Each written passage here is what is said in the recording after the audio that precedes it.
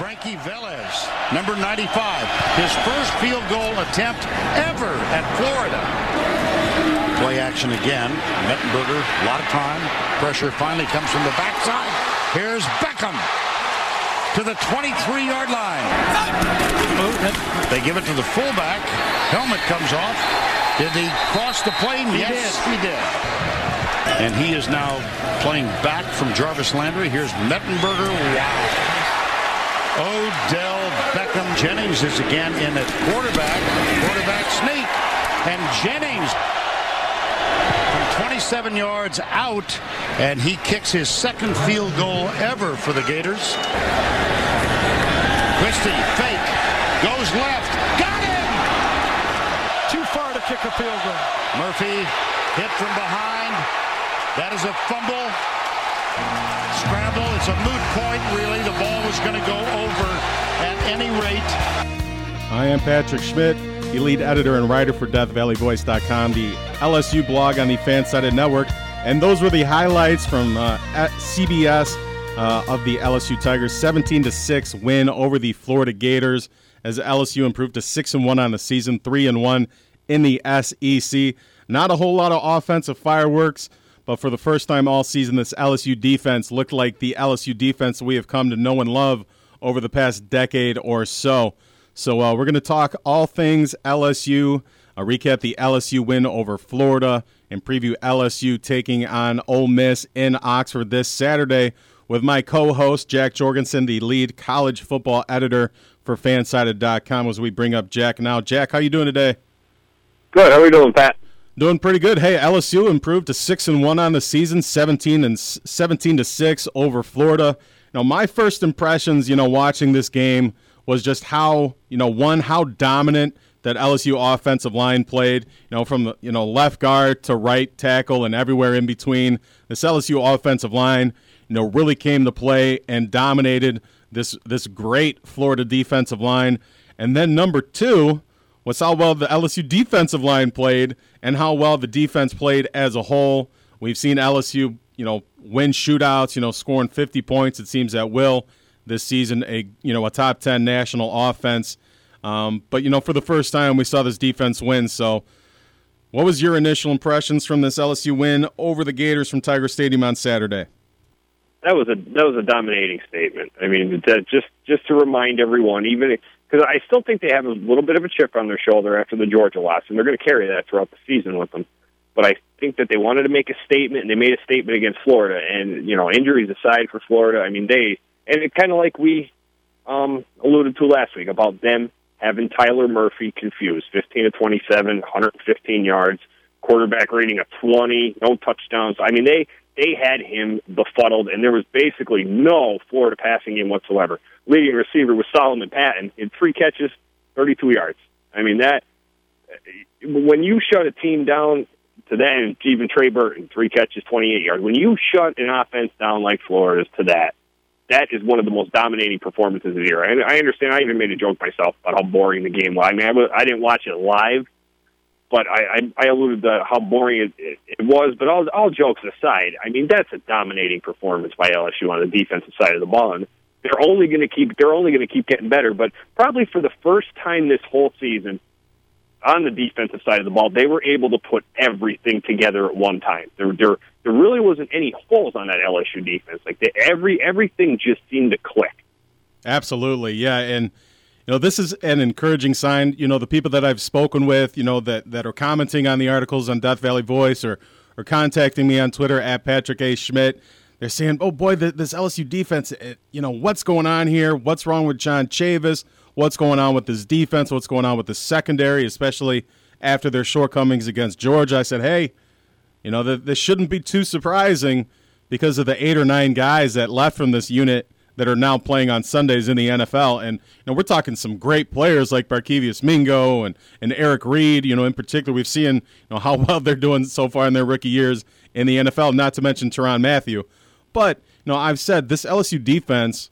They're going to be playing their best football in the final month of the season, which is perfect when you look at the schedule with A&M and Alabama, and then potentially an SEC title game and bowl game at the end of the season. But there's going to be some growing pains. Maybe we've seen all the lumps and all the growing pains that we're going to see from this LSU defense.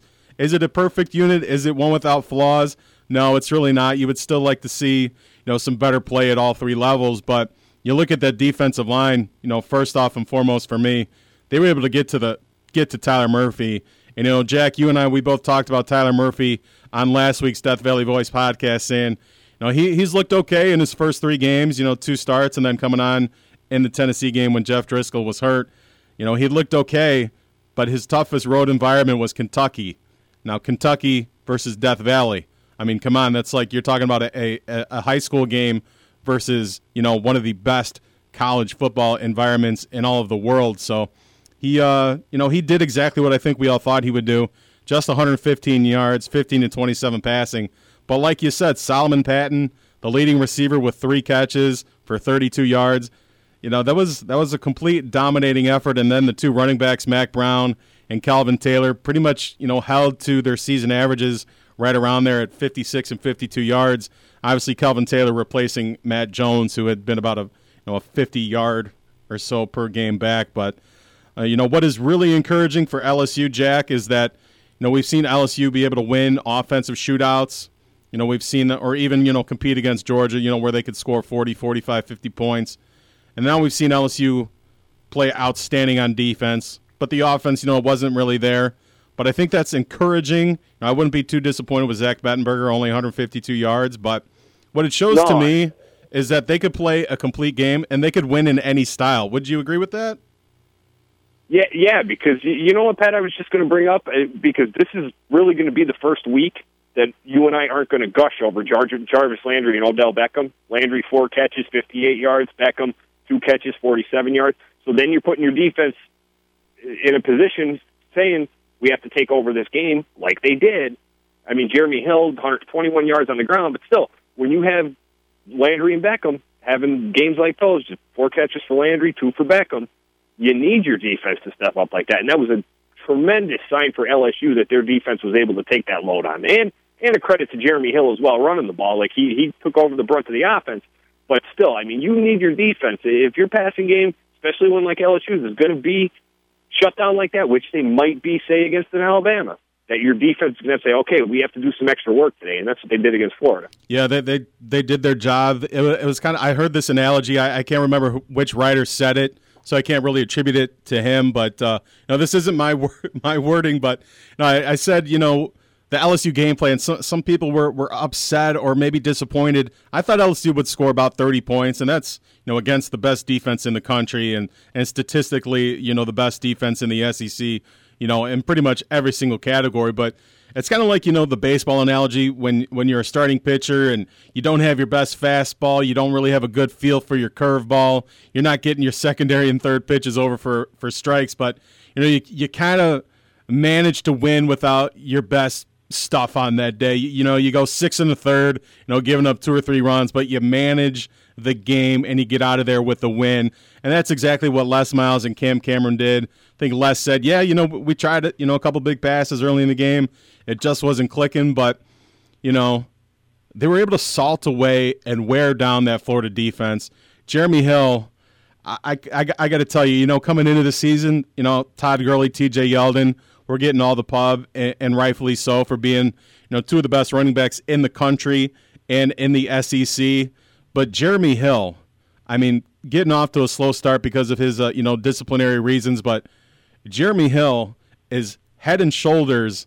It might not show it statistically because of what Mike Davis and Alex Collins are doing at South Carolina and Arkansas, respectively. But give me one running back, and I'm taking Jeremy Hill.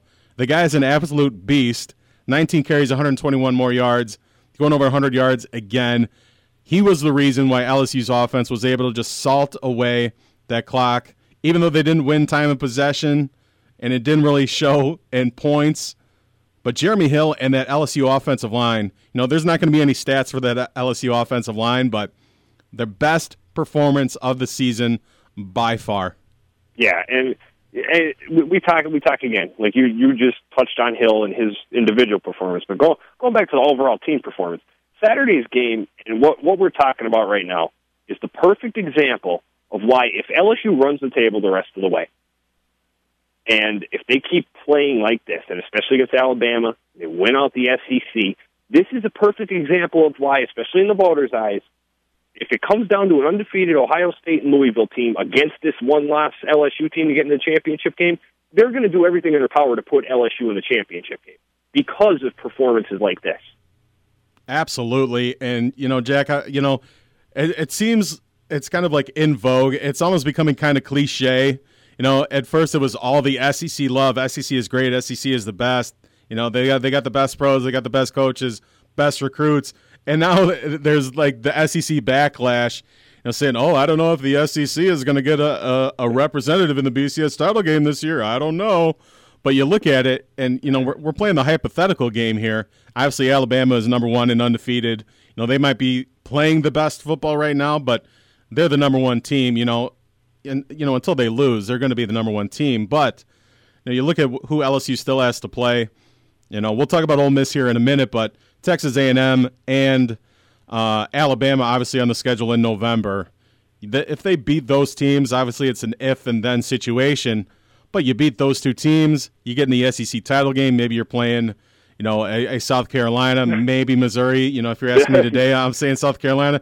You run the table, and if LSU is not in the BCS championship game, there ought to be they just ought to cancel the game, because who's going to want to see Oregon and Louisville or Oregon and Ohio State? I mean, it would be an absolute trebuchet mockery, and it would kind of almost be fitting or ironic. I don't know what the right term would be, but in the final of the year of the BCS, there's going to be some BCS madness this year. It's going to be an absolute train wreck, and if LSU does run the table, they absolutely deserve to be in the BCS title game. Oh, absolutely. I mean, depending. A scenario like that only counts. We can only really start looking at it after the Alabama game, depending whatever the outcome is there. I mean, you could say LSU blows them out. Like, say this Alabama, the way they've been getting off to the slow starts. Let's say LSU puts together a perfect game like they did against Florida, and they beat Alabama by 20. Then LSU is going to be on the fast track to be that one last team in the title game. But then if you have another 9-6 outing, then it becomes kind of tough. Then people are going to start to get worried about the Alabama-LSU rematch again. Should Oregon slip, and should Clemson and Florida State slip? Then people are going to get worried about that. But we're definitely headed in this last year of the BCS. There's going to be some kind of mess here that I think is just going to be unavoidable. But then you have to start, like I said, you have to start using logic. It's just the way LSU played in that game is a perfect example of why they should get in above others, regardless of the record. Jack, what's going to be the absolute perfect storm? It's when, LSU beats Alabama, and then, a couple weeks later, Texas A&M beats LSU. Then you got those three SEC West teams, all with one loss. I mean, if you want to talk about hypothetical scenarios, that's about as messy and as crazy of a scenario as you could imagine. And then, it's just BCS hell. Then we're going to have a Baylor-Louisville BCS championship game. And, it's just going to be a crazy, crazy mess. But, that's something we could talk about in the weeks ahead. Yeah.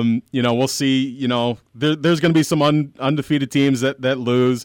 We saw this past weekend with, I guess you could kind of call it upset Saturday, Stanford being, the big team that lost to Utah, but a couple other upsets along the way. But now let's look at this week's game for LSU, traveling to Oxford, Mississippi to take on the 3-3 Ole Miss Rebels and Hugh Freeze. Ole Miss 3-3 in the season, 1-3 in the SEC. Rebels started out 3-0, had that big win, comeback win on or at Vanderbilt that was on ESPN. We saw Jeff Scott with the big last-minute touchdown run. We saw the big win at Texas when Texas was just, it was Armageddon for the Longhorns.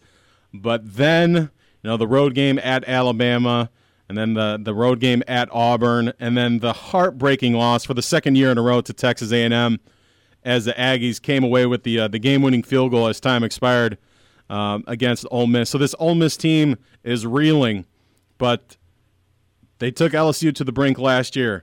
LSU needed a touchdown run from Jeremy Hill with 15 seconds to go to come away with the win. This Ole Miss team is much better than it was last year, but this Ole Miss defense is banged up, all over. We already know Robert Kimdichie is not going to play. the former number 1 overall recruit. So that's a tough blow for Ole Miss. We're going to have to pay attention to this injury report that's coming out tomorrow and Friday. But Jack, your initial impressions with LSU traveling to Ole Miss. Ole Miss, they got a pretty good offense, and I don't know, do you agree with me or disagree with me here that the Ole Miss wide receivers with Dante Moncrief and Laquan Treadwell might be the best wide receiver duo that LSU has faced all season long? Yeah, they are. And, all the hype aside, because there was preseason, just like there is with anybody else. I mean, you had some people possibly putting Ole Miss contending for the SEC West, contending for the SEC, going to a BCS bowl, but those of us that really looked at, we knew that wasn't going to happen. Now, for sitting 3-3 at this point, I'm not sure I predicted something like that. But here's the scary part about this game Saturday. You just alluded to the talent on Ole Miss, especially Treadwell, Moncrief. Bo Wallace has done a passable job. He's had his moments, but he's done a passable job. But now you have Hugh Freeze and all of these kids in a position now where they have nothing to lose. 3-3. They're going to make a bowl game, in my opinion, but it's not going to be anything extravagant. So now when they match up against a team like LSU at home, they have nothing to lose. And that's a dangerous mix, especially with the talent that Ole Miss has. They could very well, because as much as we just gushed about LSU's defensive performance last week, we also got to remember that's not going to happen every week. They might come close, but that's not going to be a weekly occurrence. So if they have any kind of breakdowns, if John Chavis has any kind of breakdowns on his unit that Ole Miss can take advantage of, this could be a surprise. Maybe even a situation where Ole Miss is up maybe in the third quarter on LSU, and it becomes a game and LSU blows it out late, maybe by using Jeremy Hill to wear them down. Because I think, especially Kimdichie gone, LSU's best bet, as good as Mettenberger has been, would be to use Jeremy Hill as much as they can to wear down the rest of that Ole Miss defensive line. I think you see him go for another 120, 130 yards, kind of wear them down, try to control the ball. Because the more chances they give Ole Miss to hurt them, the worse off they're going to be in the long run. Yeah, and, individually, LSU has seen some talented wide receivers. You look at the season opener, Jordan Matthews, with Vanderbilt in the season opener. He had a great game. Alabama, obviously, going against Amari Cooper, even though Amari Cooper has been hurt and banged up and not really having the kind of sophomore season that we had expected. And then Texas A&M, obviously Mike Evans, one of the best wide receivers in the country. But to have two of those, they really haven't seen, a dominant guy on both sides, of the football field. So it's going to be interesting to see how this LSU secondary defends them. The LSU secondary has played much better since that Georgia debacle, for lack of a better term, where there was just coverage breakdowns, communication breakdowns, really anything that could go wrong went wrong. But, this Ole Miss team, they could score some points, and, they're going to score some points. They're averaging about 30 points per game, 29 on the season. So this team can score, but, the expectations, sure, it was easy to get excited about this team if you're an Ole Miss fan, or even if you're just an unbiased fan. You see what they did to close out the season last year.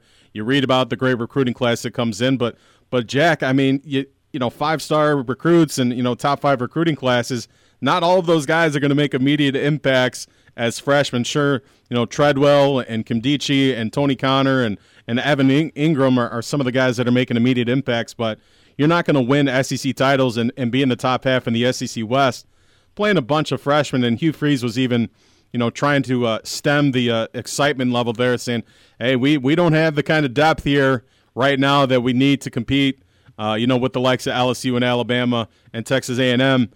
So when you start talking about the number of injuries that Ole Miss has, that's really where that lack of depth is just going to come back to bite them. And that's ultimately why I think LSU, to your point, they're just going to keep that Ole Miss offense off the field. And you hit the nail on the head perfectly, Jack, when you said Bo Wallace. He's had his moments. He's done some good things, but Bo Wallace, he kind of reminds me of the NFL version of Rex Grossman here. When he was playing with the Bears, he would have, outstanding games. He'd throw for 300 yards and 3 touchdowns. He'd look great, hitting the deep ball, hitting all the short and intermediate routes. And then the next week, he's throwing 3 interceptions. He's completing 40% of his passes. He's got a quarterback rating that's, 20. That's kind of what I'm looking at Bo Wallace. And, when he's good, he's pretty good. He's, an above average SEC quarterback. But when he's bad, he is bad. And that's why we saw Barry Brunetti come in the second half last week in the loss against Texas A&M. He came in 2 touchdown drives, on his 2 drives, and kind of gave that Ole Miss offense a spark. But now he's questionable for this game. It seems like you look up and down this Ole Miss roster, and they're key playmakers. A lot of these guys are injured. Jeff Scott, their leading rusher, he's questionable. He might not play. So I think this is really setting up favorably for LSU to go into Vaught-Hemingway Stadium on Saturday night at 6 o'clock. The game is going to be on ESPN2. I think this sets up real well for LSU to improve to 7-1 on the season, pick up their 4th SEC win, and for Ole Miss, looks like they're going to lose their 4th straight game. Yeah, I mean, ultimately, like I said, if we're talking game plan, because we said about Wallace being, you never know which one you're going to get, and it's a gamble. And Les Miles, he's the riverboat gambler. We all love him for that. But the gamble would be, like I said, if they were to come out and let Mettenberger try to sling the ball around, the more you have to ask yourself, if you want to give Bo Wallace and that offense that many chances to stay in the game, then you put, not saying Bo Wallace is Aaron Murray by any means, but then you're putting yourself in a position where you're going to get into a shootout again. And like we said when we were reviewing the Georgia LSU game, a shootout can go either way. It doesn't matter whose defense is better. It doesn't matter when you get yourself into a shootout like that, anything can happen. That's why I said keep Jeremy Hill on the ground as much as you can. Try to control the ball against that Ole Miss front four, which they could do, LSU, realistically, and they should walk away with this one easy. Yeah, and they should. If Bo Wallace plays the game of his life, this is typical Bo Wallace. You look at last year's box score. The guy accounted for 4 touchdowns, 350 total yards of offense. He was the reason why Ole Miss was in that game late. But then he also had 3 turnovers, and he was the reason why, or one of the reasons why Ole Miss lost. I wrote about it earlier this week on DeathValleyVoice.com, looking at what Bo Wallace brings to the table. And, that's pretty much it right there. Bo Wallace is the reason why Ole Miss could make this a game or a potential upset in the making. But he's also the reason why LSU could go into the Vaught and, win, 49-14 and just be a complete blowout. Because he's throwing 2 and 3 interceptions. He's not, getting rid of the ball quickly, and he's taking sacks. And that's really going to be the big X factor and the biggest question mark that LSU has, or that Ole Miss has going against LSU. But, the biggest question I have for LSU in this game is, or I guess maybe it's more of a challenge maybe, but the last 5 quarters, going back to that 4th quarter against Mississippi State where they shut out the Bulldogs after they gave up 26 in the first 3 quarters. They've only given up 6 points in the last 5 quarters. I want to see if this LSU defense is not just taking advantage of a lousy, downright awful Florida team and a Mississippi State team that just kind of got steamrolled offensively in the 4th quarter. They're juggling 2 quarterbacks, just kind of got out of rhythm and then really weren't able to run their offense. So I want to see if this LSU defense, that front 4 especially, can continue to get to the quarterback. Donnell Hunter, the reigning SEC Defensive Lineman of the Week. We saw Kendall Beckwith, the true freshman, come in, make a big impact at the end of the game. And then, Ego Ferguson and Anthony Johnson at the end of the game. I want to see if they can continue to play dominant, inside the trenches and win that game, because that's, ultimately to win SEC titles, it's all decided in the trenches. So that's my biggest challenge for LSU this week. Yeah, that's like you said, like we said though. This Ole Miss team overall, I just don't think they have enough. Not to beat the dead horse, but if they can get themselves into a shootout situation, then yeah. But I just think Les Miles, Chavis, and the rest of the crew, they're smarter than that. They know what they're doing, especially on the road in Vaught-Hemingway. Yeah, they know what they're getting themselves into with this. Jack, here as we finish up here the Death Valley Voice podcast here on DeathValleyVoice.com. Jack, give me a score, and you already said LSU is going to win this one, but just for laughs, why don't you give me a final score here for this game on Saturday night? This one, we'll go 31-24. I'll even keep it a little close. We'll go 31-24, maybe with a late Ole Miss touchdown. 31-17 most of the way through the 4th, maybe a late touchdown by Bo and the boys. 31-24. All right, yeah, the spread right now 7.5 to 8 points, depending on which site you look at. So you got them with a late cover not a late cover, but you got Ole Miss coming back to make it look like a much closer game than it actually would be. Obviously, like we said, it's real dependent on Bo Wallace and how many points Ole Miss will score with him on the field. I think the LSU offense scores much more points than they did last week against Florida, that great number 1 SEC ranked defense. I think we see more along the offenses that we saw when they played Mississippi State and Auburn and Georgia, and really all season long. I think they're going to get back into the 38 to 42 point range. So I'm going to say LSU wins 42-28. I think it's going to be a great game for about 2.5, 3 quarters.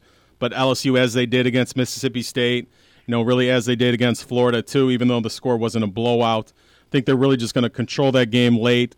Jeremy Hill, again, going to be the player of the game. Probably 150 yards is what I'm looking from Jeremy Hill. So I got LSU winning 42-28, covering the spread. And that's going to be our Death Valley Voice podcast today. So thanks for listening to the Death Valley Voice podcast. Check back next Wednesday with Jack and myself for the next edition of the Death Valley Voice podcast.